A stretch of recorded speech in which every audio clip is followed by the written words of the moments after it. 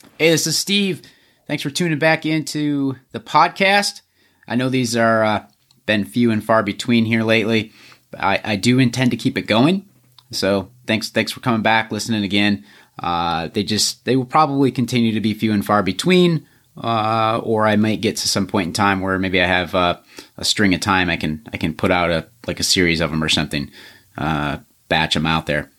Anyways, in the meantime, if you remember back at the 906 Polar Roll race recap I did, I had Todd Poquette on, the race director, and we talked about him coming back on to talk about doing the hard things, which is what we did talk about. We talked about all the awesome stuff that the 906 Adventure Team is doing. Mostly that's what we talked about. I mean, it kind of dove into just a lot of life and general type stuff. So it was really good. And I think you listen all the way through, you'll understand why the episode ended up getting called Doing the Right Things. So we covered a lot of ground. Todd also shared a personal story that doesn't sound like he's shared with a whole lot of people. So difficult decisions and whatnot, but it's really awesome what they're doing up there with the 906 Adventure Team.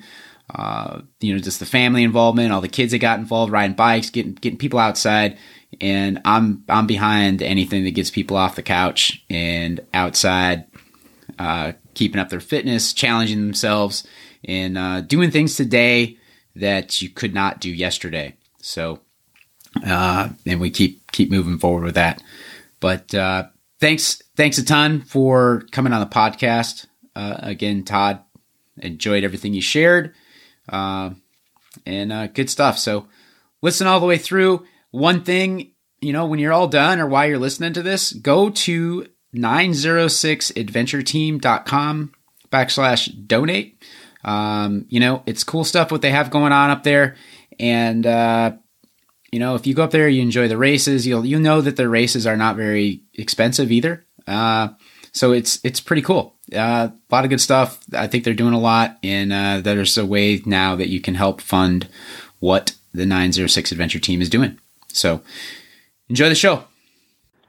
All right, thanks for joining me again for another episode of the Endurance Path Podcast with guest Todd Poquette for a second round. Todd was on here previously. We talked about the 906 Polar Roll, but now we're going to talk about doing the hard things and the 906 Adventure Team. So thanks for coming on to do this, Todd. Appreciate it. And this is going to be a good discussion. I know it.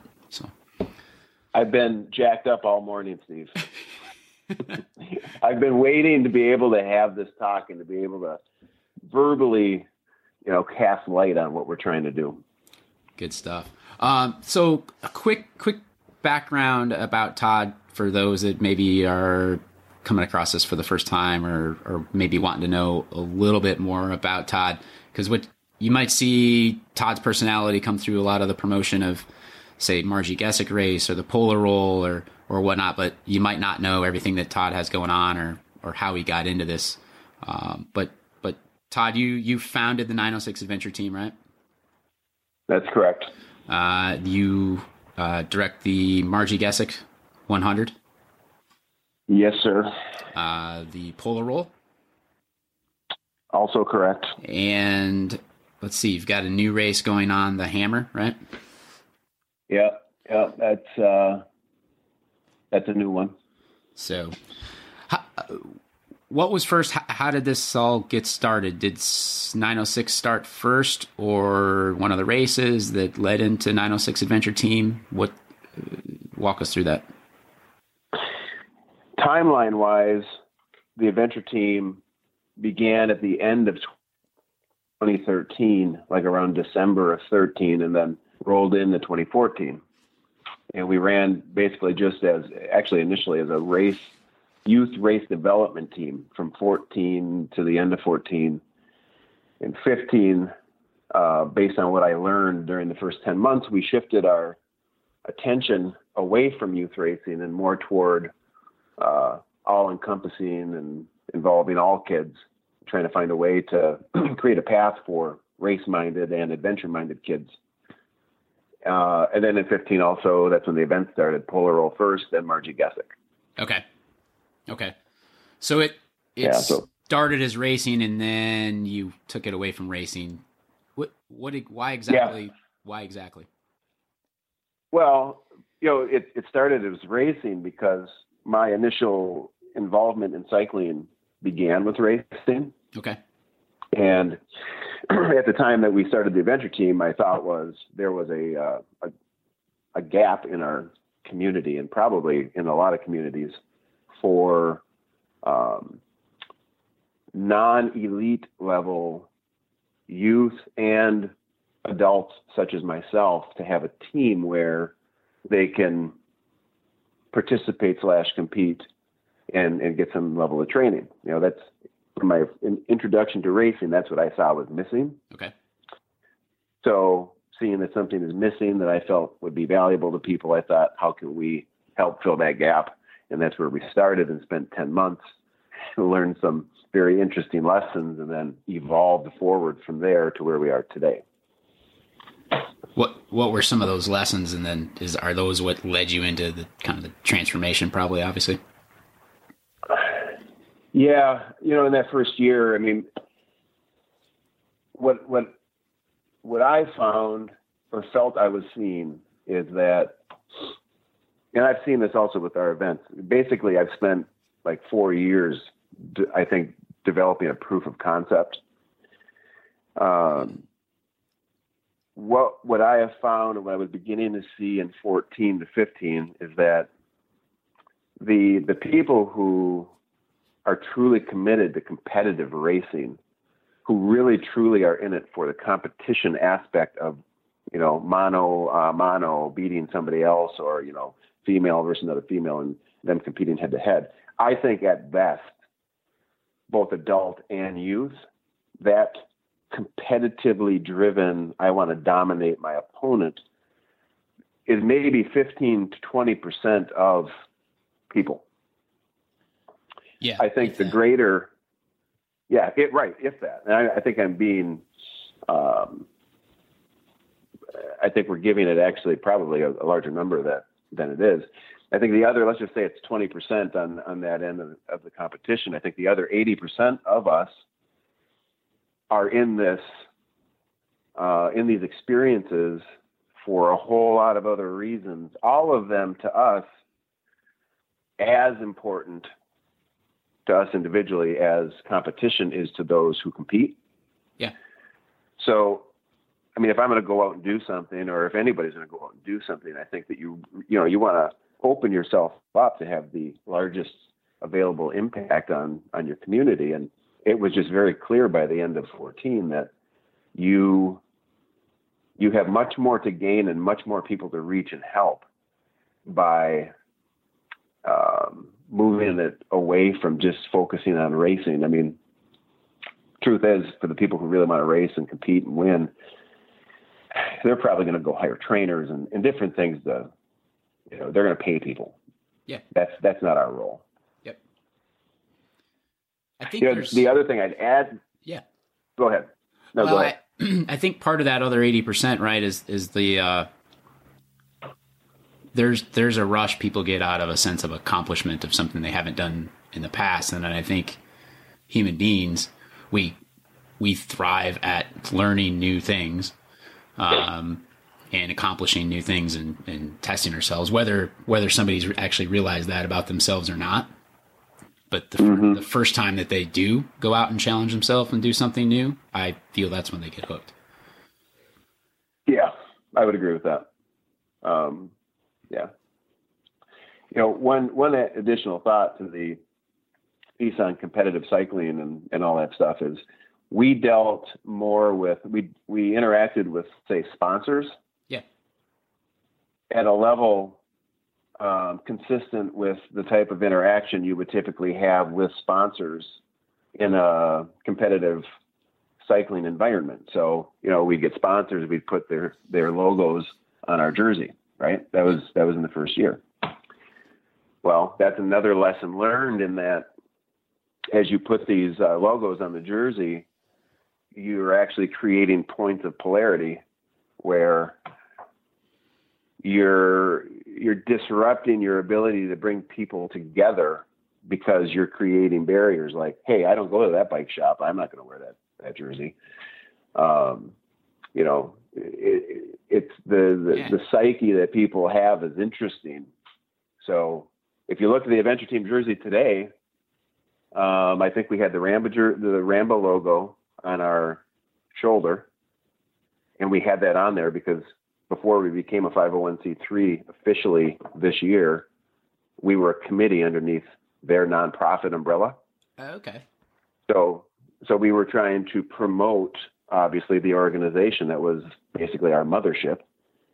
And I think the only other stuff on the jersey was Marquette County, Michigan, because I've always viewed this mountain bike mecca as a county initiative, not just Marquette and not just Ishpeming. Yeah, I or Nagani. I've picked up on that too, just in my following along. Yeah. Yeah. I think even in and then the other course I've mentioned that. Yeah. The other logo or entity on the jersey has been upmountainbike.com, and that's put on by Bob Hendrickson, and we were just trying to promote that website as a way to find out more about mountain biking in the UP in general. Okay. So aside from that, we have a ton of people that support us. We wouldn't be here without that support, but the jerseys are not scattered with logos because that is not, I think it distracts from what is most important. Yeah, no, that makes sense. Yeah. So what is fast forward now, then what has that focus specifically dialed into now? I mean, I think I read somewhere on your Doing the Hard Things blog that there's like 125 kids now involved and like 19 coaches or something. Yeah, we probably have, if we just talk numbers right now for a moment, in our Bothwell Middle School after school club, we have 40 kids. And then at the Marquette Senior High School, we have, I'm going to say approximately 15 kids, signed up. They don't all show up for every single ride because people have stuff going on. But right. So these are the registration numbers. Ishpeming High School for the first time this year has a club. And I think that the sign up was around 7 to 10. So that's like 25. So that's 65 kids right now that we're doing 3 days a week, or one day for each of them. Turns out to be 3 days a week for us. Okay. And then Delta County, we expanded into Delta County, which is about an hour away from where I live. And we're doing an adventure bike club down there that has 41 kids in it right now. Wow. Our adventure bike club that starts in June up here has 86 kids in it. And the NICA team, which will start around the same time, has close to 20. So there's 105 kids. Wow. And then coach-wise, I want to say Delta County has approximately 20 coaches. They're all new coaches down there this year, first-time coaches. Where's Delta County? And then in it's an hour south of Marquette. Okay. Is that the interesting side note on it is I actually grew up in Delta County. I grew up down in Gladstone. Escanaba area. Okay. Exactly. Okay. So I grew up down there. That's not why we went there first, but it is a nice little, sub-story to the whole thing that it's kind of cool to be able to put something down there that didn't exist into the area that you grew up. Oh, yeah. So they have approximately 20 down there, and I'm going to say up here right now we have approximately 40 coaches that are coaching in some capacity in one or more of the programs. Okay.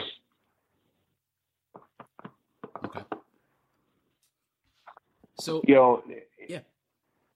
I wanted to share a thought on the word coach because, to be a coach for a lot of people, it's intimidating because immediately, you feel as though you're assuming some responsibility for Well, first of all, knowing what you're doing, and then being able to teach it to other people, or to kids, right?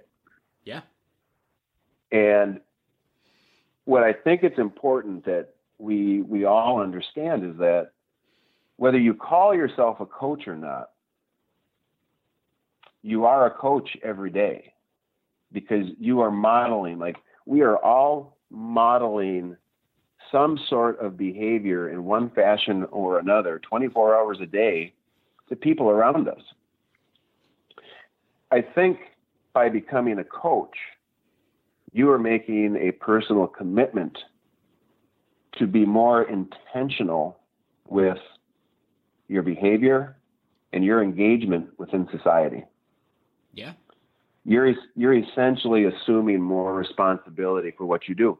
Yeah. So I think, yes, you are saying, I'm going to step forward out of the sea of people. I'm going to step out of the group mindset. I'm going to assume responsibility for my actions and how they affect the community around me. And I'm going to make sure that we're having a positive influence. So, whether people want to realize it or not, you are coaching every day. You are modeling every day to people. So why not just make the, personal decision to really own that at a higher level and help either friends of yours, people around you, or even better yet, the youth that we have coming up through the ranks that will someday be adults. Yeah, no, that's a great reminder, and this could go totally sideways conversation, which we won't go there, but I feel like our society today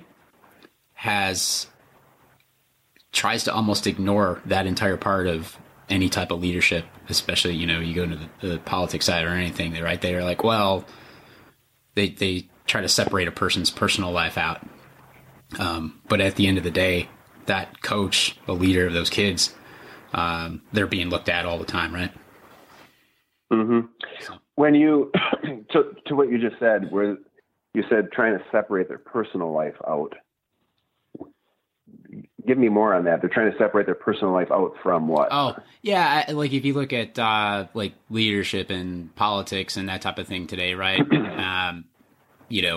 People, I guess there's how people behave and whatnot outside of their, say, specific job gets justified or not taken into account, whether that's, like our highest politicians, right? Right. So we're looking for role models. The path maybe that you're kind of looking down as you're talking about this from your side would be that phrase that we've all heard from one time or another that, it's just business. It's not personal. Yeah. Yeah. Is it kind of that thought process that you're working within? I think so. Yeah. Right. If you're going to have a coach with a bunch of kids, I think to your point is they're taking on a lot of responsibility of being a good example for those kids, right? All around. Oh, absolutely. Yeah. Because the kids don't separate that out. No, right? No, they don't. Absolutely not. So, I can, kids are like little antennas, right? They're continuously receiving input. Yeah. Yep. They watch everything. And I would extend this out and actually say, whether we realize it or not, this does apply forward through adults. We're all antennas receiving information. Yep. Receiving signals from society, and then it's somehow processing through our psyche and our emotional responses to things. And, from that, I guess, leads forward our personality and our character. Yeah. But, the thing I wanted to just touch on that I think is completely relevant in this conversation of doing hard things is when somebody says it's just business, it's not personal, there's this belief that there is somehow a separate set of rules and standards and conduct policies that apply in the world of business versus outside of the, 9 to 5 right. framework in your personal life. And I'm going to tell you that I think that is one of the big flaws we have. We're human beings, and to think that we have the ability to create two compartments, two ways of interacting with people in society, one while we're at work and another while we're not at work, that's insane. Yeah, no. That belief is literally insane. Yeah. I don't know how you compartmentalize it. You can't. No. Now, the sad fact is it gives that thought process basically just creates this advantage to those who are willing to go and operate in that mindset and use that to their advantage to profit and capitalize on everyone around them. Right. Right. Yeah. It's a justification. It is a justification to do things that you would not otherwise do because they would not be acceptable. Right. And it's creating a world now where we basically 24 hours a day are being marketed to, I think a lot of times not even truly realizing it. No, not at all. I mean, the big brands, the big, smart, diverse brands are learning that the new method of infiltrating society to sell their product is to create ambassadors and drop those ambassadors into the pockets of the general populace, right? Yep. Get them to mingle in like they're just fitting in. They're just part of the gang. But what that person or what those persons are doing is they're just pushing a corporate agenda for somebody to profit. That's what it is. Yeah. So it's a convoluted world that we're creating for our kids to come into. Yeah. So back to 906 Adventure Team. Yep. Why? What is the draw? So you've written about this a few times in the Doing the Hard Things blog, but there's all kinds of school sports in team activities. There's not a huge population in the UP, right? Where you guys are at. I mean, right. 906 comes from the phone area code, which that area code makes up the entire Upper Peninsula, if I'm not mistaken. That is correct. You have all this involvement. So what is the draw to the 906 Adventure Team when there's all these other school sports going on? Well, I think the draw right now is that we have a mission of inclusivity. And I mean, it's one thing to say that you're inclusive. It's another thing to actually be inclusive. Yeah. So, we put it out there that we are inclusive and we have created a path for competitively minded youth and adventure youth, which has allowed us to grow our numbers exponentially very quickly. That I think is, first of all, what makes us easy to be part of. Okay. Because there's just no polarity there. It's not, I don't want to race, so I'm going to go find something else. Or, I don't want to just, now this is from a competitive individual.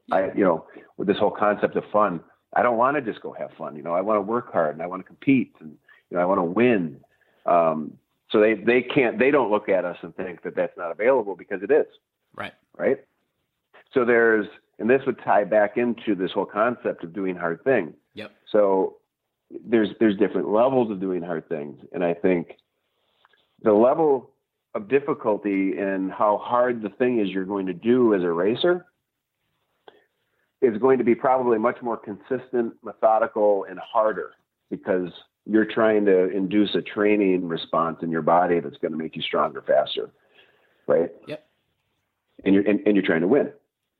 Versus adventure folks like us and like 80% of the people out there, they want to be fit. They do want to push themselves, but they also want to be sure they're taking the time to experience what it is they're doing.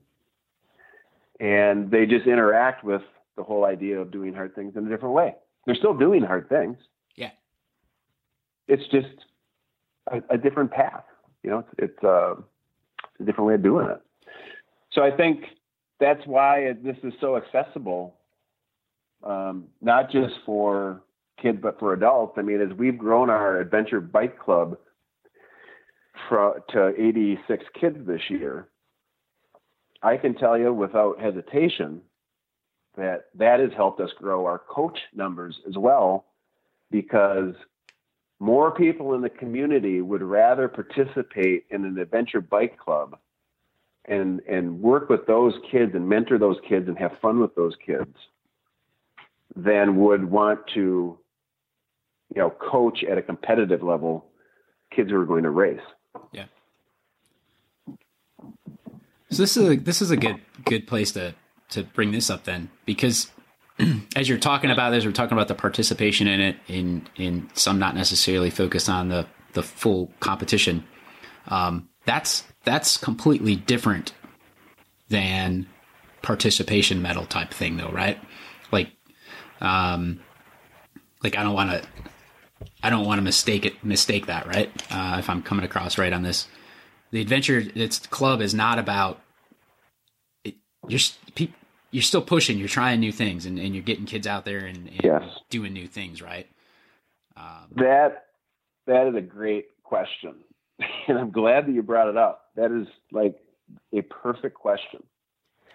So the issue with, I think, competition and competitive sports, which, by the way, I played my entire life, and I love basketball, football, and all that stuff. So I'm not bashing on traditional team sports here, but I am going to tell you that I think now, as an adult, the father, in his mid-40s, I see some serious flaws that catapult themselves through society. So the issue that we end up with, I just saw an article about this yesterday in traditional sports that basically saying parents and adults are ruining youth sports like baseball, basketball, and football. Yeah. What happens is they become too trophy and medal and win focused. And then for the kids, then it's almost like they're sent this message of, well, if I don't win, if I don't take first place, or if I don't get the trophy, or if we don't win the championship, then we failed. Right. Right. So it's like this all or none mentality that is being taught to kids and really pushed hard by, I guess, adults who maybe don't see a much bigger picture in our, to our future. Yep. So we're not, the adventure team, I can tell you emphatically, is not an organization perpetuating participation medals. Right. Anybody who knows me personally would laugh at the prospect that I'm giving out participation medals to anybody. Yep. It's not happening. That's why I brought it up. So, I wanted to. Yeah. Yeah. It's a great question. Because to those on the outside who maybe don't know me and know the organization, they may think, here we go. We got another organization that's just saying that, every kid can win. That's not what we're saying. Yeah. We're redefining what we believe a win to be. Okay. The win for us is that we can individually focus on each child, each youth, and take them on the path to a better version of themselves, to where they feel better about themselves and start developing this lifestyle of being able to achieve more for themselves. That's the win. Yeah. And I'm a believer that through doing that, they become stronger, both physically and mentally, capable of more, both now and as a young adult, and then in the future as a full-fledged adult. And just through osmosis, those kids, as they become capable of more and develop all of these, attributes attached to it, they're also they would make good team members in sports, because they're just going to be more self-assured and more confident and more healthy and physically developed, right? Yeah. I mean, I think going back on that, right, that it's swinging the pendulum. So, what you see in a lot of sports, I think, is the going after that win. And if you're not that couple individuals that can win, then you get that pendulum that swings all the way back to the other side. And it's just, well, winning's not important. It's just for fun. Did you have fun? That's all that matters, which is that pendulum got swung way back the wrong direction now. And now you stop trying to get better because you're just trying to have fun, and you quit working hard because it's out of reach. And you forget about that whole middle ground with, are you bettering yourself? Are you making yourself stronger? Are you trying new things? Or are you accomplishing more than you did yesterday? You're right on the money. I think our emphasis is not that we're just, having this big fun parade. Right. We're creating an organization that is able to say, we're going to go out, we're going to take a ride, we're going to do stuff that maybe we couldn't do yesterday. If we can't do it today, we're going to do it each following day until we can do it. This is for the kids now. Yeah. And they're going to improve, and they're going to be like, wow, I can do that now, which of course is going to result in, a positive emotional response. Right. Yep. And we're focusing just more on personal development, responsibility, work ethic. And what we're saying while we're doing it is, hey, by the way, while we're being responsible people in society and responsible kids in society, you can actually have fun doing that. And here's how. Yeah. It's a lot of society somehow signals, and it was actually captured in a quote from a kid last year, because in everything we do with ABC and NICA and anything that is a 906 youth program, one of the non-negotiable rules is there are no wheelies. During the 2 hours that you're with me, your wheels will only leave the ground if necessitated by a trail feature. You're not going to intentionally go around wheeling disrespectfully through the parking lot or crashing and breaking your arm on my time. You can go do that on your own time. It's interesting. And we had a kid. We had a kid last year as I was kind of onboarding our new group last year, and I got to the no wheelie rule, and the kid looked at me and he said, "Oh, so basically what you're saying is we can't have any fun." And I looked at him and I said, "No, I didn't say that at all. I said you're not going to do wheelies." And what I mean by that is not the purpose and the goal. You can ride respectfully. You can be a respectful person and still have fun. And that's what we're going to focus on. Well, after that, I never heard an objection from that kid again. And I guarantee you, from knowing him, he's had a lot of fun over the past year riding with us. Nice. Huh. But, I've had adults eye roll to the no wheelie rule. And I'm sorry, but first of all, when you're running a program that's truly a program, and you're dealing with this year we'll have 100 kids up here during the summer. Yeah.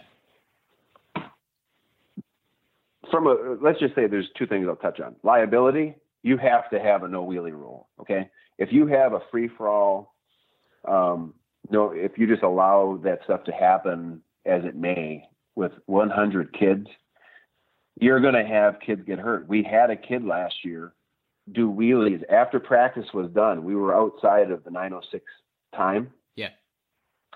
But he was still close to us, right? Like the ride had just ended. So he was off my time, which means you can go wheelie then. You're not on my time. He flipped over and broke his arm. Oh. Now, if I had not from the beginning established a very clear rule that we don't do this, if you do this, you're violating team policy, it'd be pretty easy for for a motivated parent to come back and try to peg it on me, right? Yeah. Yep. So there is some liability rationale there. I mean, the first thing we do as an organization is manage risk, and that's in our order of operations that we have for the organization. They are in level of priority: risk management, fun, and meaningful instruction. That's how we prioritize, the way we handle the groups. Right. Now, on the other hand, so the discipline of not doing wheelies, there's like 168 hours or so in a week. And if your son spends 2 rides with me a week, That's going to be a total of about 4 hours, right? Yep. So that means he has 164 hours on his time and on his parents' time to do whatever he wants to do, or whatever she wants to do, because we actually have a lot of girls in the program too. But for 4 hours, when the kids come and ride with us, not only are they going to learn a bunch of great stuff about mountain biking, but most importantly, or maybe equally importantly, they learn some disciplines, right? Yep.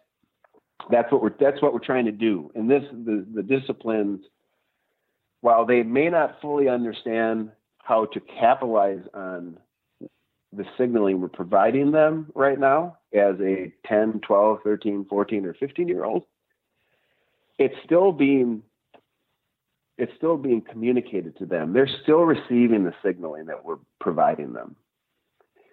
And I think that spending 4 hours a week around discipline and responsibility and effort and learning what it means to be consistent and learning to become a little more gritty, I think that's a good investment into your kid's future. Yeah, I think so. I see all the, do you guys got some t-shirts that say consistency? Yeah. Yep. Yeah. I think to see them on Instagram or something. So, yeah, good stuff. As far as, so like you got all the coaches, which are likely probably parents. There's all this, there's obviously a lot of focus on the kids, but I would assume you've got a lot of adults that at the end of a riding season find themselves doing new things, challenging themselves, accomplishing things they didn't think they could the previous year. And then signing up for some of your races. Mm-hmm. The surprising thing with our coach count is that yes, of course, you're going to have parents that want to coach when their kids are involved. But we have a lot of coaches that don't have kids in the program. They just believe in what we're doing and how we're, and that's something, at least from my seat, makes me proud of what we've been able to do so far, because when you can get people to come in and commit time to something that they don't have kids in, which could, correlate to they don't have skin in the game, as some people might put it. Yeah. That's a good thing. I mean, I think that tells you then that your ultimate mission and goal speaks to people.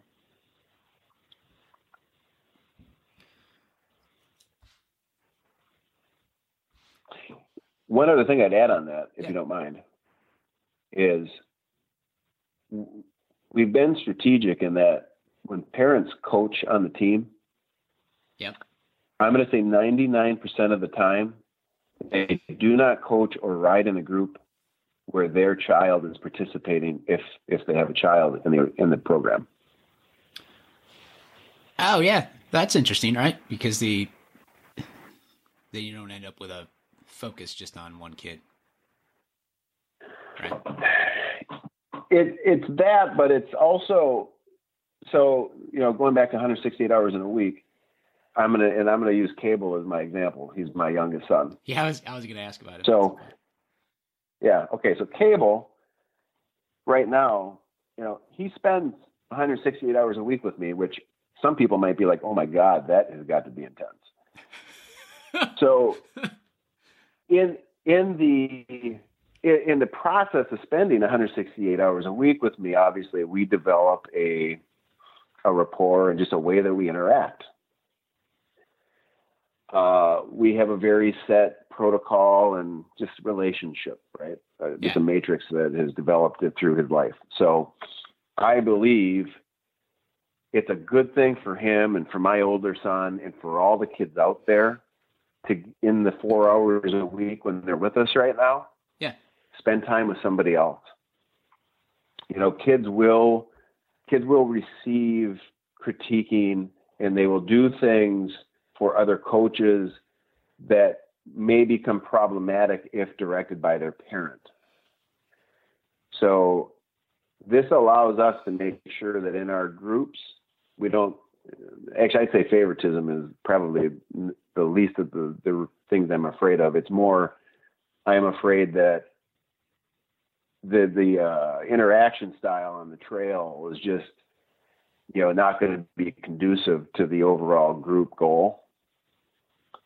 And I would tell you, I mean, a lot of parents agree with this. In fact, I haven't had one that hasn't agreed with this. It's good for the parents and the kids to get into different groups, because more often than not, the kids will do things for other adults who aren't their parent that they might balk at if it's mom or dad. Yeah. So that's in that, like the no wheelie rule. That's also been a rule. I mean, I've had parents call me and say, "Hey, can I sign my kid up and ride with them?" And the answer is no. You can ride with us. You can help other kids, but I'm not putting you with your kids. Yeah. They got to spend 164 hours with you, just like cable does. They need a break from us. Yeah. Yeah. Nice. Huh. Yeah. So speaking of cable, tell me about this quote. If you don't own it, it will own you. Well, okay. That quote came from Gavin, the older one. Oh, okay. But nonetheless, Gavin and I just talked about that quote on the way to school this morning. I'd go back to what I said maybe 5 minutes ago. Gavin wrote the quote on my whiteboard one day when he was at work with me. If you don't own it, ... it will own you. Yeah. I saw the quote when I walked into work the next morning. I didn't even realize he had written it. And I sat in my chair and looked, and I was like, wow, that's profound. Yeah. So I actually Googled the quote, assuming he had stolen it, right? Yeah. Or seen it somewhere. Cause I'm like, that can't be an original work. It's just that's a pretty deep thought. So I Googled it. I couldn't find it anywhere. I think he actually did create that quote. So on the way to the gym, I don't know if it was that day or I think it was a few days after he had written it. It came to mind, and I looked at him as we're driving, and I asked him, I'm like, that quote is really profound, Gavin. What was in your head? What were you thinking of when you wrote it? And just a classic response from a 14-year-old. He's like, oh, nothing. I was just, I'm just making stuff up and it sounded cool. So, so I laughed about it, and I thought, because I was hoping I was going to be able to write a, deeper story through the blog about it. Yeah. Yeah. Well, that dream crashed and burned because he totally squashed it. But my point on it is, to what I said earlier, Gavin, obviously he's grown up with me. He spends a lot of time with me. We've been going to the gym together now for 7-8 months. Just a lot of coaching that he receives from me as his father. And while he may not understand what that quote is, the fact that he wrote it tells you that at some level in his mind, his 14-year-old mind, that phrase is there, right? Yeah, there's some deep thoughts around that. Yes. Yeah, there's some, and it's good. And I think, going back to the signaling and how kids receive, they are continuously receiving information and modeling from adults. You're putting this information into kids' minds and into their hearts, and whether it's positive or negative, they are receiving it, right? And then somehow it will manifest within their being, and it's going to come back out in a wide range of ways. Again, maybe positive, maybe negative. I think Gavin's understanding of his quote, if you don't own it, it will own you. As a 14-year-old, he understands it in a way that will be much different than he will mature to understand it in 5 years, 10 years, and 15 years. As long as we being his parents, continue to reinforce the same messaging and signaling and information that has helped create that thought process in his head that, ended up on a whiteboard in that quote. Right. He is going to advance as an individual. And maybe 10, 15 years from now, that quote is going to have a different and much more impactful value in his life. Yeah. Yeah. No, I saw it and I got it. I mean, Yeah. a lot of people wake up in the morning and just try to get through the day. So whatever they have going on kind of just owns their life versus them actually purposefully doing things. And that has actually nothing to do with the whole, live life with purpose or whatever. But it's being intentional about the things that you do versus things just happening and you just getting through it. Now, the thing I would put out there, the thing I'd put out for adults, and I agree with you, Steve, is what is important. Gavin didn't just, I didn't tell him one thing, one day within the span of 60 seconds that created this epiphany in his mind that spawned the quote. Right. What created that has been a reinforcement of positive parenting and coaching across months and years. And that's why it's important that at a young age, this entire process of immersing them in the proper modeling is important because it's a compounding effect as they get older. You can't just, if I waited until Gavin was 20, if I said, oh, he's too young for this, he can't grasp this, this is beyond him because he's 14, I'm going to wait till he's 20 and then I'm going to start digging in, hardcore with him. So much developmental time has passed. I don't know that you'd ever be able to get him to the same place. Yeah. And I'm not, I know a lot of this stuff is just my opinion and my philosophy and my belief. But I mean, I do spend a lot of time with not just my kids, but just a lot of people's kids. And a lot of what I'm saying is being shared on personal experience with the kids and just seeing how different kids adapt to things, based on different life experiences. Yeah.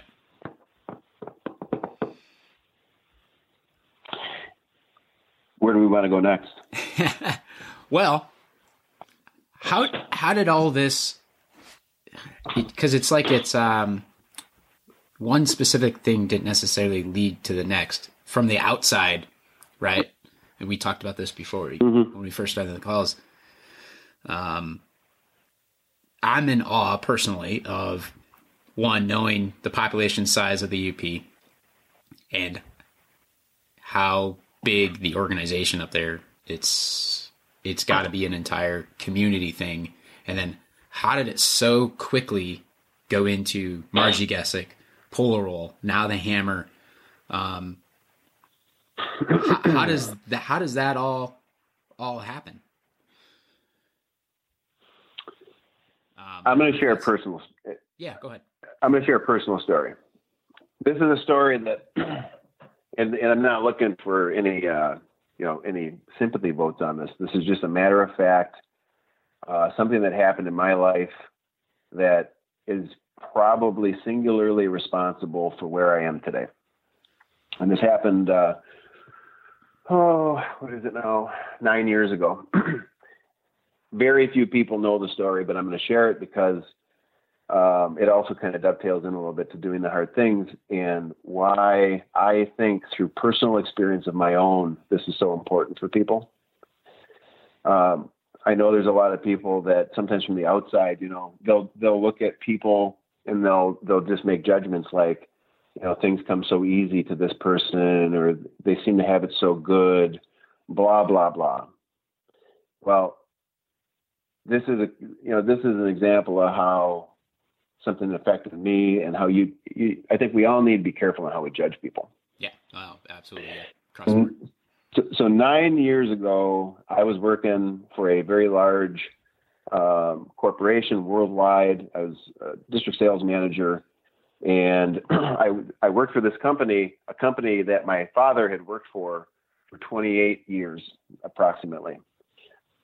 He and I probably worked together there for, I don't know, I'm going to say 10. That's approximate. And it's a jump off point of the story. I was coming back. This was like May or April of 2009. I was coming back from vacation up in the Boundary Waters, or on the Border Route Trail in Minnesota. Oh, nice. We had done a 5-day backpack, point to point, and I came home and took a call from my dad, and he said, I was still on vacation at this point. He said, I need to see you tomorrow morning. We need to get together and talk about a couple of things. And again, we're working at this time for the same company. At the time actually that this happened, I'm sorry, I need to correct this. I was working as a salesperson in the Iron Mountain, Ironwood, Crystal Falls, kind of, what would that be, mid-central, western UP. He was a district sales manager up here in Marquette County for Cisco. Okay. I lived in Iron Mountain when this happened. So I met him the next morning. It was a Thursday morning. Thursday or Friday morning. And what he told me was that he was going to be fired. And he knew this, he had known this was coming, and he arranged a deal with a competitor for him to get hired by them. Okay. It was a direct head-to-head competitor with the company we worked for. He was going to go to work for them. And he looked at me across the table and he said, I want you to come with me. I want us to do this together. Now you can imagine, if this is your father, yeah, the guy that raised you, the guy that taught you how to catch a baseball, taught you everything you know, and is probably the reason that you are who you are at that moment. What's your first inclination going to be? What would yours be, Steve? I don't know. Matter of perspective. Yeah, I don't know. Yeah. So I think a lot of people would be motivated to think, well, this is my father. I can tell you that that's what my dad thought the motivation should be. Yeah. And that I should go with him. And initially I said, okay, I'll do it. Yeah. I think that would be the initial response from most people. Yeah. Yep. So this was big, because this company we worked for is all I had ever known for my entire life. It's all that I knew that my dad had done. I had been, it's like I was, brainwashed to be a Detroit Lion fan, which by the way I was. And now I'm being asked to go play for the Packers. Yeah. And I have that response to it personally, just because I've kind of always had a very independent thought process for some reason, even from being from a young age. But yeah, I think majority, right? So, anyways, go ahead. So, we proceeded with the intent to go to this competitor, and in my dad's eyes, there was a very vindictive plan to come back and redeem himself by taking a lot of business from the company that he had just served 28 years because he was being let go.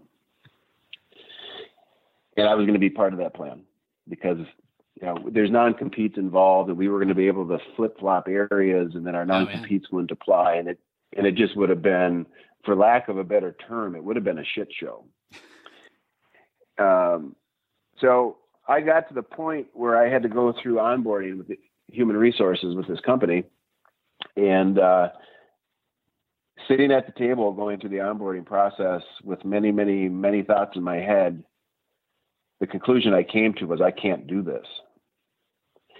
And the reason I couldn't do it, as much as I loved my father and still love him today, is, first of all, I have a commitment to my family. At this time when this happened, my dad had about 5 years left, and then he was retiring. Okay.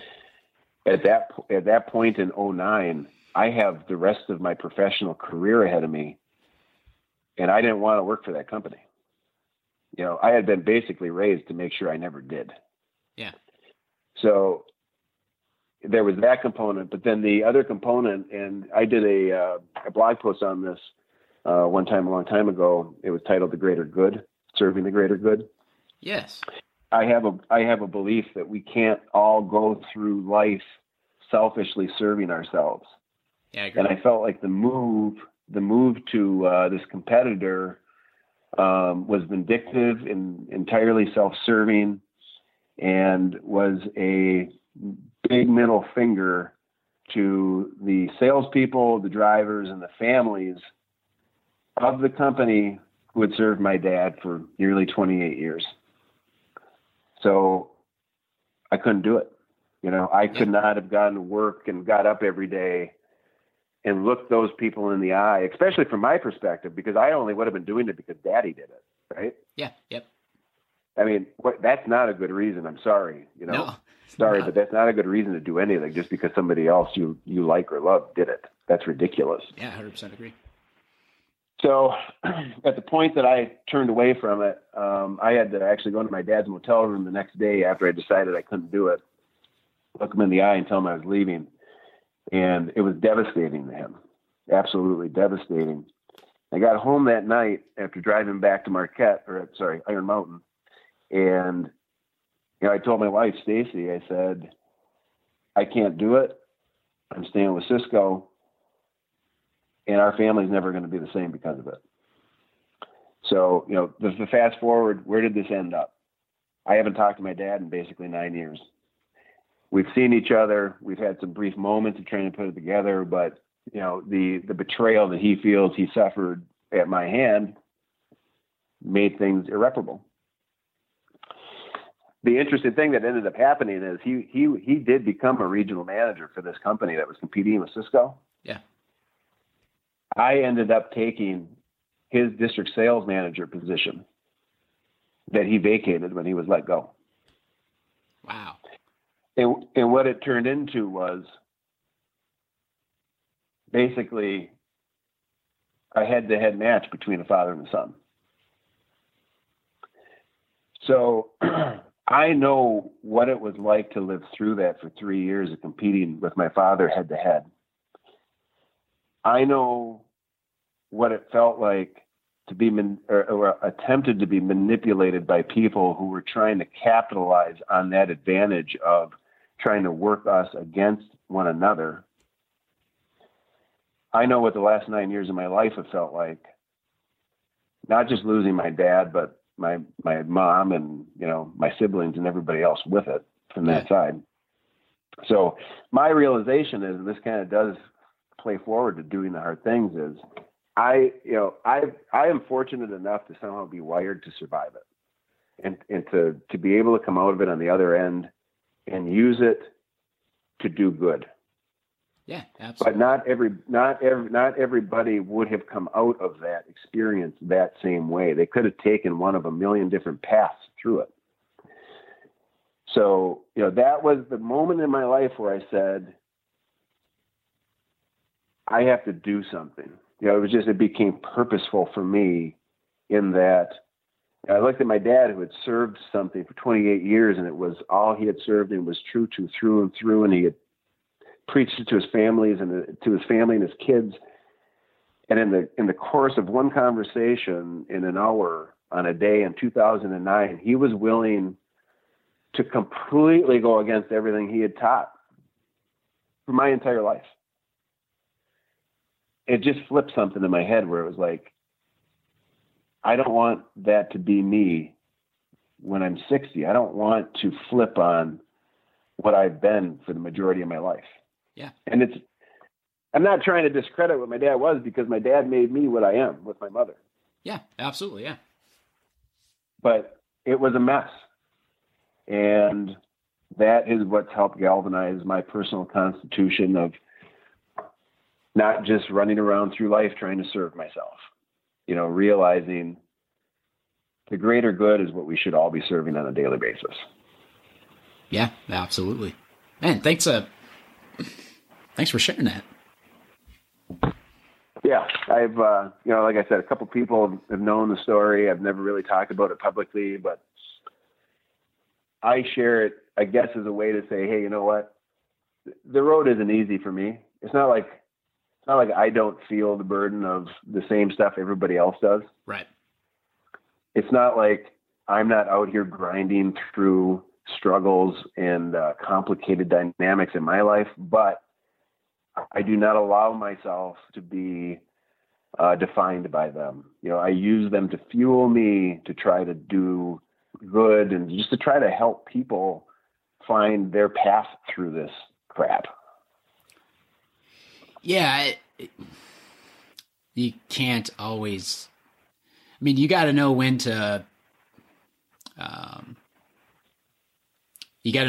take, if you don't take care of yourself, it's hard to take care of everyone else. But if you're always focused on what's best for you, without looking at anything else around you, I think it's going to get you in trouble. I think it is. And I think that, too many people nowadays are doing that.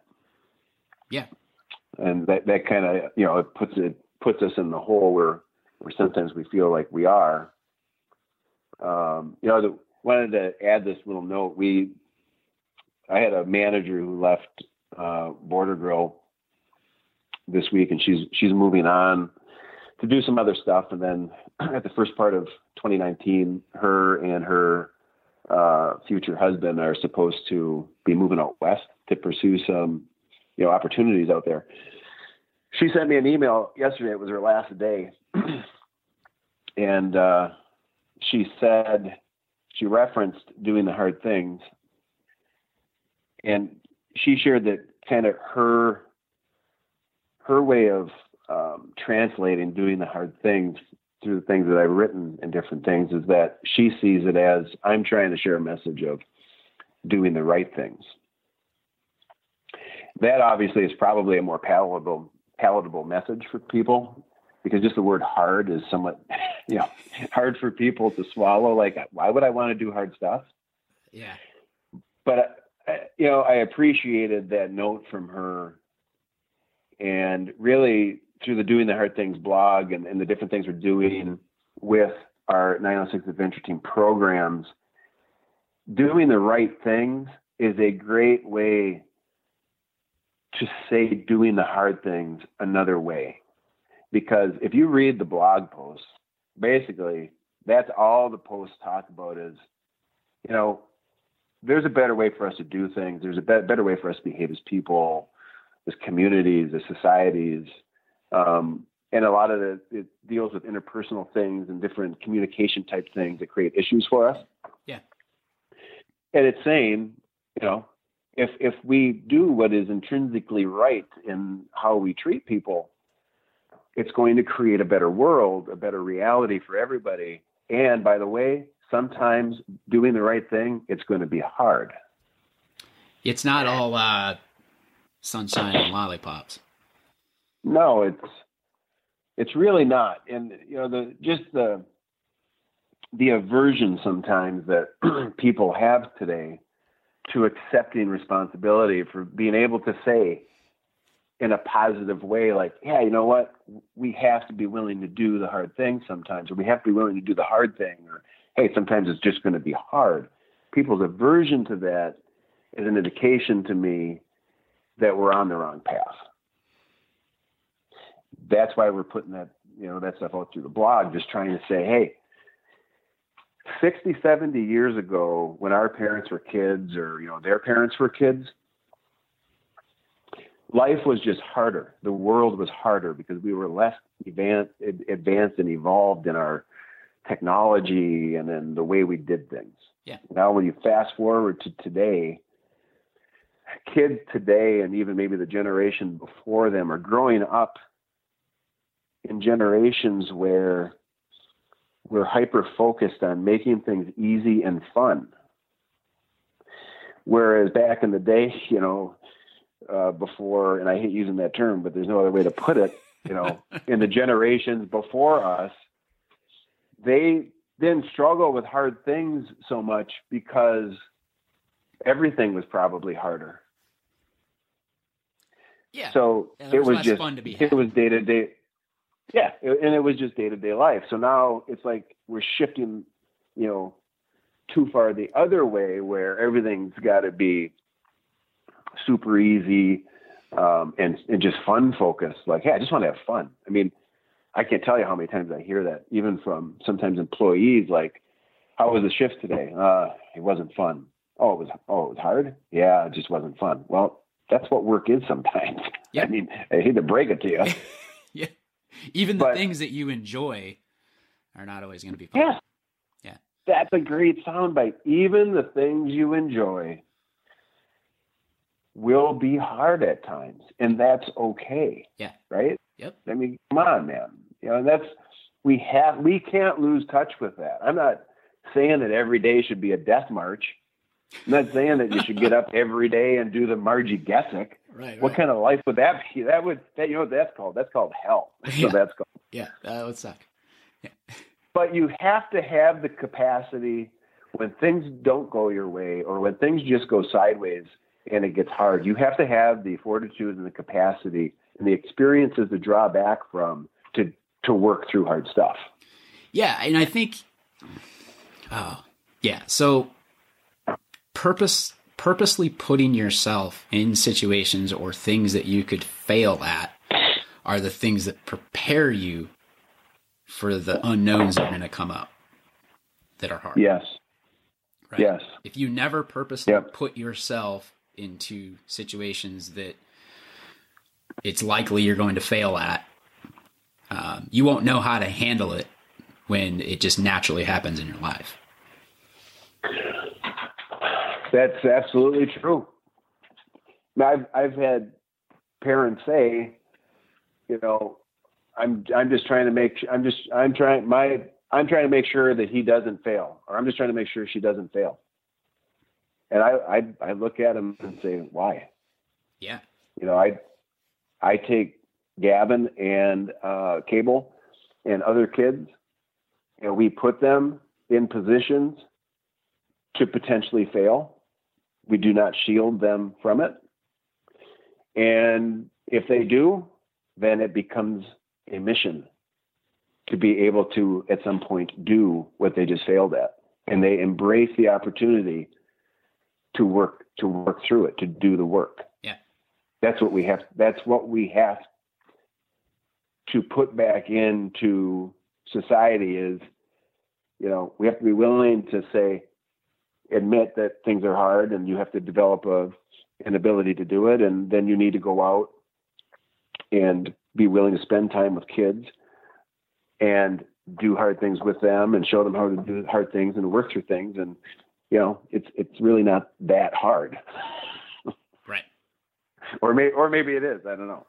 Yeah. I mean, so I have this conversation I'm a personal trainer. And so I just part-time, a few hours a week, and I work in a couple gyms, and most of the folks I work with at a gym are just getting started, right? They came in there because life was getting hard, probably because of their physical condition, and they can't. Sometimes, a lot of times, right? They either burn out or they have a hard time with the motivation, or it's hard getting through this workout, and it's like, well, you're here though because everything else was hard. So, I mean, if you can't push yourself for the 45 minutes here, then 24 hours a day is going to be hard.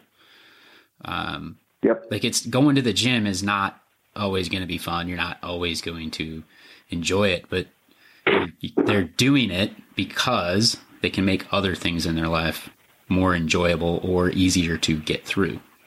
So, completely agree. Yeah. I mean, if I didn't go out and put in some hard training rides, the Margie Gessick would be even more miserable than it already is. Right? I mean, it's amen to that. Yeah. And but it is a little bit weird. I mean, there's many parts of it it's enjoyable to go do things that you otherwise maybe couldn't do 2 years ago or 3 years ago or 4 years ago. There's back to that sense of accomplishment, and it's not a participation award thing, but it's the ability to go do something new that you couldn't accomplish yesterday. And, the Margie is a great example of how mental grit, I'm going to say, can trump physical strength and ability. And what I mean by that is as you know, or you might have heard, Margie's hard. Yeah, I heard that. Okay, but the cool thing, and Danny and I have witnessed this across the years that we've done the event. We've had people who consider themselves to be highly skilled, high-level, elite athletes from a physical standpoint. Yeah. Not finish the race. Yep. Yeah. Every year. They've quit. They've given up. It was too much. And what broke, I don't think was their body. It was their mind. Yep. And then at the same time, while these physically superior athletes quit and went home, we've had less physically gifted or skilled or less strong athletes and everyday people ride their bike for hours into the night to finish. Yeah. And what is the difference? Or run. Between those. Right. Yeah, or fun. Right.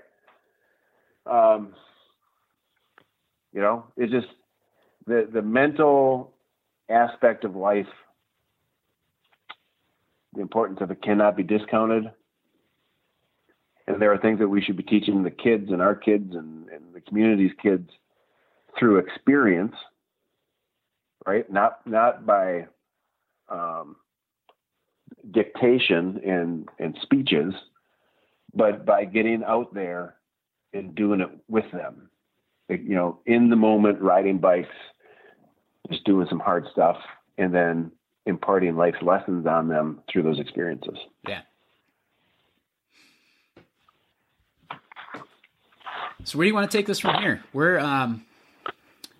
You've got this other post out there called The New Normal, and then we want to, I'd like to talk about the Hammer and some other things the 906 Adventure Team's got going on. And but what is this? What do you mean by the new normal? You're referring to one of the blog posts, right? I am, yeah. And I think I know what that means but it's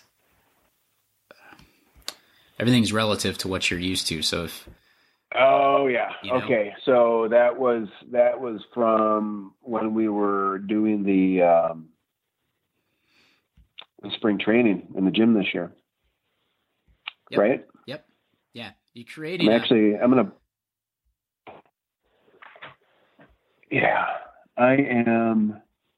actually glad you brought this up. I just brought up the post just to remind myself where I was at when I wrote that. Okay, so the new normal, like right now, I feel in general that for the general populace that things like going to the gym, the general populace being both adult and youth, going to the gym seems to be, oh boy, I don't know. Elitist isn't the right word, but it's just not accepted as a norm, I guess. That activity, particularly for kids. I mean, we're introducing kids to a gym environment that for most adults can be intimidating. Yeah.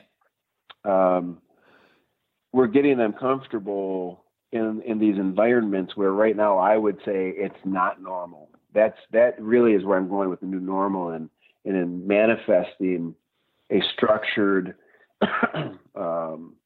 approach to challenging kids and keeping them fit at a very early age. This creates a new normal for us, which would create a new normal in society as it plays forward. Now, the challenge on creating a new normal, what I'm finding is, as we develop our nonprofit organization, when you go to sponsors or partners or foundations seeking support, they want to give you money to do, or generally to normally buy specific things. They definitely prefer tangible things that they can point to and say, my money bought that. Yeah. And they do not want the funds to sustain your organization. Like, a big question becomes, what's your plan for sustainability? How do we know this is going to be going yet in 5 years? We're, unique in that we do have a couple of events that generate cash, and we have programs that generate cash for the kids. But we don't charge a lot of money for those programs.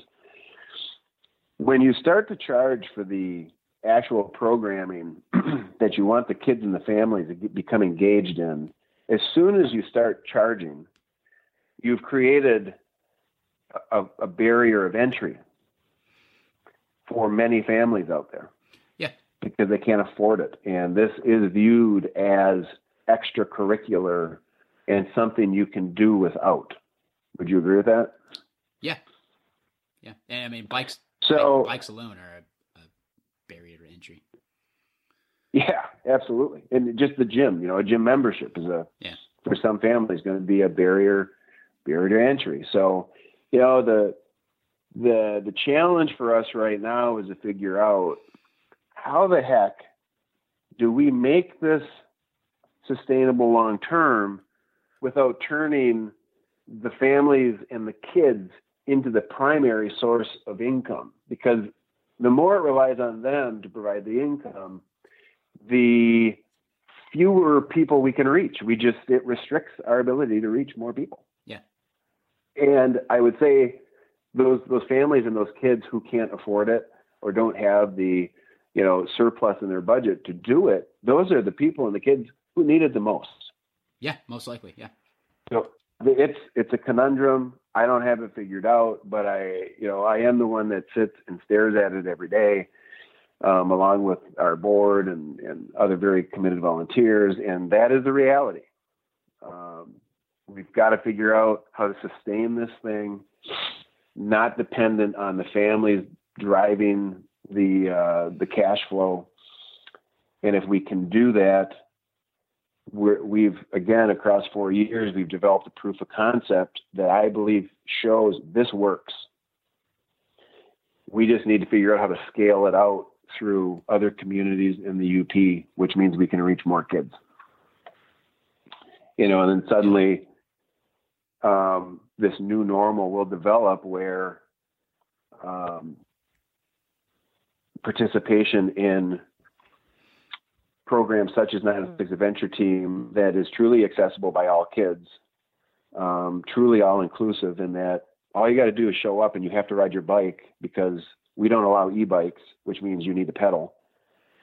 And the analogy there is there's no bench, right? There's everybody quote plays, which is not a message of weakness or participation medal. It's just saying every kid on that green space, every kid on that trail has 120 minutes to improve their best. Right.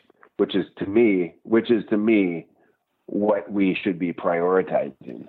Yeah. And the difference, the key, what I pick up on that is, right. So when there's no bench here, what that means is you're not taking playing time away from someone else to make sure everybody gets to play. Right. Which is what happens on the basketball team. Right. And it makes sense. Mm-hmm. Like, you're going to play your best players, and then the focus goes there. And if you are on the bench, you're likely to continue staying there. Right.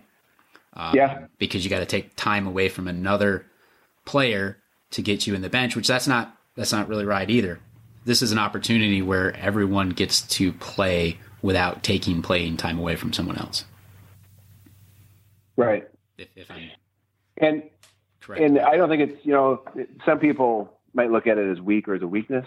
No. I think it's one of the singular strengths that our program has is that every kid's going to be given the opportunity to improve themselves. Absolutely. Yeah. From all the way from the fastest down to the slowest, right? They all get to work for 120 minutes each time they show up. Yeah. And trust me, there's no option but for them to do that, because our coaches will keep them and take them to task. When there's behavior issues, we address it. it's 120 minutes of fun, physical, safe activity, but we're also talking a lot about life stuff that while they may not grasp the full message today at 14 or 12, it's still 4 hours a week that they're now hearing some consistent messaging that they otherwise may not be hearing elsewhere. Yeah. So it's a great opportunity. I mean, I've said this maybe in a blog post, or I've mentioned it to people that I've talked to before. I've sat and watched practices now as a dad, in my 40s. And I mean, the reality is those kids on mid-second string down to third string, they're just filling gaps on the team. They're not developing. They're not given the same opportunity to develop the starters are. And I get it, because the team goal, what's important to the team is the priority. It isn't the individual that's the priority. Right. And I know I'd probably get some, coaches that would argue that, but I would just say, go watch some practices, that aren't yours. And then you tell me how out of a practice of 15 kids, those last 5 to 7 kids, mid-second to third string, how much did they play in relation to how much your starters and upper second string played? And then you tell me who had an equal opportunity and who didn't. Yeah. They're going to protect their interests, but the truth is the truth. Yeah. And I don't know that you're bashing that. It's just a reality, right? Is that what you're saying? Yes, that's exactly it. I'm just saying, it's a matter of fact. The world likes to, people like to play angles, and they like to try to make things that they're not, or spin them to look other than what they truly are. I'm a pretty matter-of-fact person, and in particular, when it comes to the development of kids, I think that we're only hurting ourselves by not being matter-of-fact and honest about the reality of what's going on. Right. Yeah.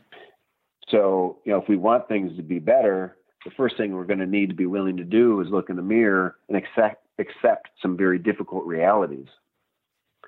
That being that while traditional sports are fantastic and great, and I played them and I love them and I'll continue to watch them with my boys, they have some inherent weakness built into them, because they are prioritizing winning, which means the best have to play the majority of the time. Yeah. So that makes sense. I think, and sports, I think, should stay what they are.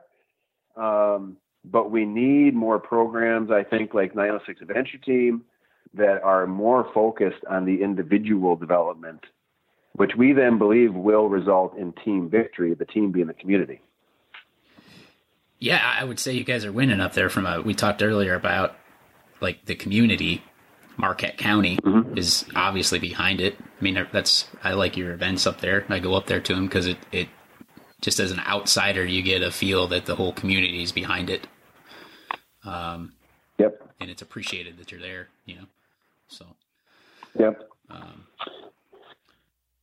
Anything else on that? Because I do want to let you have us a chance to talk about the Hammer and, some other stuff you got going on. Sure. Dive in and we can hammer through it. Nice.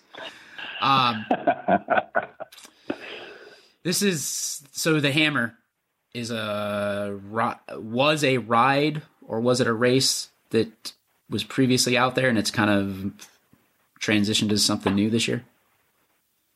Yeah. The first innovator of that event and course is Matt Beardsley, friend of mine. Matt's been very involved in helping volunteering with 906 through our other events and stuff. Okay. So really, I mean, Matt gets credit for the original vision of the route and doing it, but he did it so far under the radar that people just didn't know about it. I first did, and at this time it was called the Huron Mountain Crusher. That's what the event was called. I did it in 2016 for the first time. And I think that year was like 160 miles, and, did it. We did it in a day, got back, and I was like, that is the most incredible ride I've ever been on. So then I did it again the next year, and it was a little bit longer, and the course was a little bit different. I think actually we did it in reverse the second year, and then with some new stuff. And I came back from it again. I think it was 170 miles or so, last year. And again, I was like, man, this is just phenomenal. And part of the aspect of the event that I like, aside from just being really freaking hard, is that it is unsupported, meaning when we left last year, it was me and Scott Hubbard and John Kangas. By the way, Kangas went into this event, 170-mile event we were going to do in a day. He hadn't trained for it. He basically got called out by his wife during the week. Seriously. Called out and did it because of being called out by his wife, and then proceeded to crush it and did it. Many props to John. If he listens to this, many props to you. And to your wife for calling you out, actually. So there's no support. When we left, I think there was one point at about mile 90 where we could resupply from our drop bags that we had given Matt Beardsley. Yeah. So he met us up in Lawrence. Okay. And then we were able to resupply ourselves based on what we had given him to take for us. We resupplied, and then from 90 to 170, we were on our own. We were in some of the most remote parts of the Upper Peninsula that you will find yourself in, without cell service and without any way out of, except to hope you can ride your bike out of there. So it's like this mental, you got to be prepared for this race. What'd you do for water? Well, so we had to have what water we needed on us.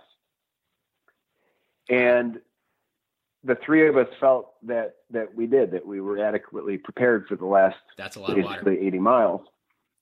Well, that is a lot of water. And what we found out, or what a couple of us found out, with about 40 or 30 miles to go, was they didn't have enough water.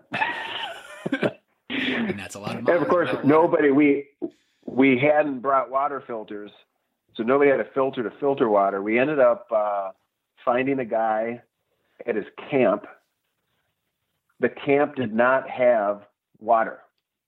That's how camps in the UP roll. He did not have water at his camp. So he gave John, I think 4 water bottles, 16-ounce bottles of water, Ice Mountain or something. Yeah. And John and Scott ended up splitting it amongst them. And then that got us up to 510 as far as the Noki trailhead. And actually his wife, John's wife, Stacy, ran water to us to get us to the end because they didn't have enough water. It was it's a day, man. Yeah. It is a freaking day. If you had a filter, is there places to filter some water? Yeah. Okay. Yeah, there is. And on the Hammer, one of the required pieces of equipment is going to be a water filter. Gotcha.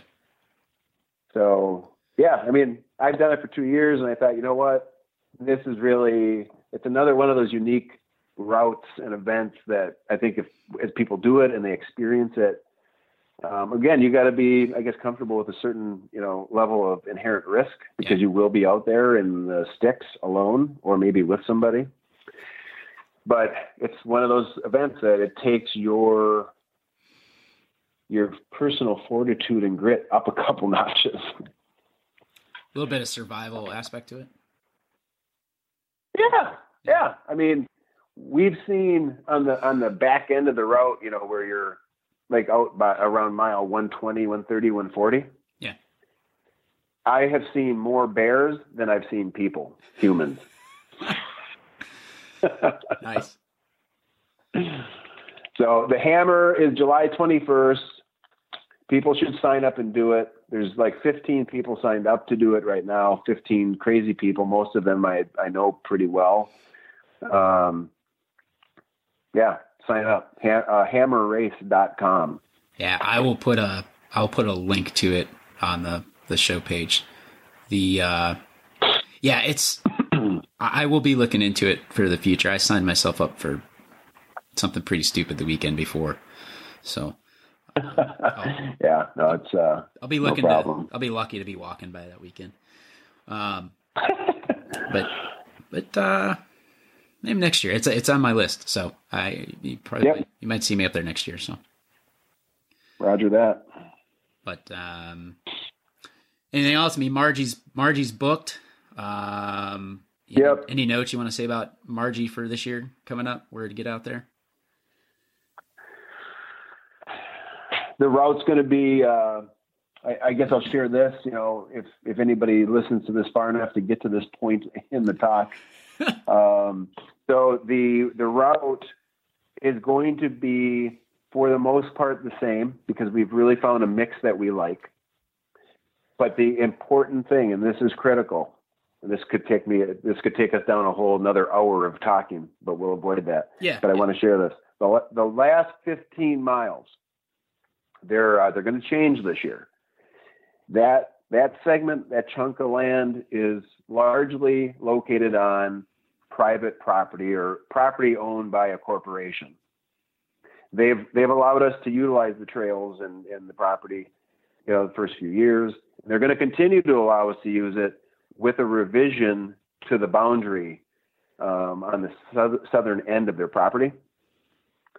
So we need people. I know a lot of people like to come up and ride the quote last 15, because it is the hardest 15 miles of the day or night, actually night for most. Yeah. But we got to stay off that piece of property. I'd say don't even do the last 15, because if you do it based off last year's GPX, it's not going to be right. It's going to be different this year. And there's a high probability at one point, there is a 100% chance probability you're going to be trespassing beyond the boundary that we are no longer supposed to go below. So just wait for race day. You're going to get to experience it, all grueling 15 miles of it. Danny and I have talked, and we assure everybody it will be as brutally sadistic this year as it has the first 3 years. Awesome. I'm not sure if I'm supposed to say thank you. That's pretty funny. Yeah, there was like that pause where I could tell you were like processing what I had just said. Yeah. Hey, we pay for it. So, I did see a note on that, so I figured it's a chance to bring that up again. So, yeah. I've thrown this out in a previous podcast with somebody else, and I would just say this in conjunction to what I just said about that property and staying off of it. There's limited land resources out there for trail organizations, trail enthusiasts across the country. Yep. And access to these resources continues to have pressure put on it. Just, by osmosis, there's more pressure put onto these resources we have that we enjoy and that we truly need. I think to keep our sanity as a race, but our single most significant threat is people within our communities who don't respect land use agreements, private property, and different things of that nature. People who can't coexist or don't want to coexist with other multi-users or just other user groups in general. And man, I'm telling you, that's a pretty selfish play to make. And you are risking, when you do stuff like that, when you go build a rogue trail, or if you modify a trail or think that you are fixing a trail, you are jeopardizing a lot for a lot of people. Yep. And you need to put yourself in check and maybe look in the mirror and get a better sense of how significant you are in the grand scope of the world, because you clearly have a fairly overinflated ego if you feel like you can just go do whatever you want. Yeah. That's what I get worried about, Great point. I think for the most part, our biking community, the running community, hiking community, these various communities. I think the majority of people in those communities are very good and they understand what's at risk.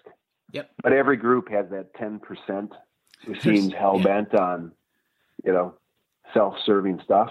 Yep. And we need to be out in front of that 10%. Yeah. Yeah. Thanks for sharing. Yep. Any other 906 adventure type events coming up that you want to mention? No. What I would say is, to close this or to sum it up with 906 and doing hard things and all that stuff, I'd say that, the goal of our organization right now is to scale what we're doing across the UP. It's going to require support of partners and funding that we don't currently have. We're trying to find the right mix of partners and make this happen to get out to people.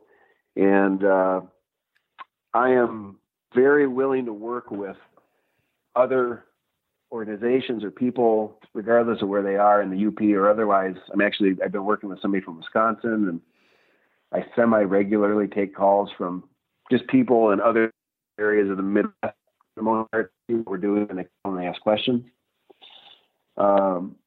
We'll share the blueprint. We'll share what we're doing and how we're doing it. It's not like closely held, super private intellectual property that we're going to try to keep all for ourselves. I want to see it. I want to see this blow up. I want to see this belief and philosophy and willingness to take the responsibility of being a coach and mentor. I want to see that propel itself forward. I want to see more adults get involved in it and help us reach more kids, whether it's here in Michigan or, Wisconsin, wherever it is. Yeah. They can reach out to me and I'll answer anything. A couple notes on that. Well, one note on it, that could be an entirely new podcast on how to scale this across other disciplines, grow it and whatnot. But a few things. One, you can actually donate to the 906 Adventure Team. There is a link on the new website. New website looks good, by the way. 906, the numbers 906, and then adventureteam.com/donate. But if you just go to 906adventureteam.com, and I'll have links to it. There's a donate link at the top. Todd, if somebody did want to reach out or whatnot, should they just hit contact on the 906 Adventure Team site? Yeah. If they do it, they could go through the website or even through the Facebook page, and it all comes to me. Okay. So they have a direct conduit to me. Okay. I'll put links out there. So this was awesome. Yeah. Thanks again for doing this. Any other mentions, shout outs, or anything you want to mention? Well, I want to thank you for, doing this again. Without people like yourself and other podcasters out there who do this stuff, we wouldn't be able to take a message from a small corner of the Upper Peninsula of Michigan and try to get it out there to more people. Yeah, I appreciate it. My pleasure. Seriously, a big thanks to you. And I hope that what you're doing with your thing continues to grow and, do whatever it is that you hope it does. Yeah. I don't know what your goal is, but whatever it is, I hope that you achieve it. I appreciate that. And, the last shout out is to the 8 other board members of the Adventure Team and all the work they do, to the nearly 60 or 70 coaches that we have who are or will work with kids this year. Thank you for what you do. To the hundreds of volunteers in the community who have become part of some of the most ridiculous events that I've ever experienced in the Margie and the Polar Roll. Thank them for that. And lastly, to the people that are crazy enough to sign up and actually pay money to come up here and let us torture them. Thank you for your time. Oh, good stuff. Yeah. And that's it. That's a wrap from Marquette County. Awesome. Cool. Thanks a lot, Todd. Hey, thanks for tuning in. Hope you enjoyed the conversation. Hope you got something out of it. We kind of talked around about a lot of stuff. So, and then we, decide to dub it doing the right things. So, because I think they're doing a lot of the right things up there in Marquette County and with the 906 Adventure Team. Like I said, I think it's pretty cool what's going on up there. And that's why I kind of get geeked up on it and support it and get up there for those events. So check out what they're doing. Go to 906adventureteam.com if you want to donate to the team and the club and all the stuff they're doing to help fund it. You can go to 906adventureteam.com/donate. Thanks for tuning in. Later.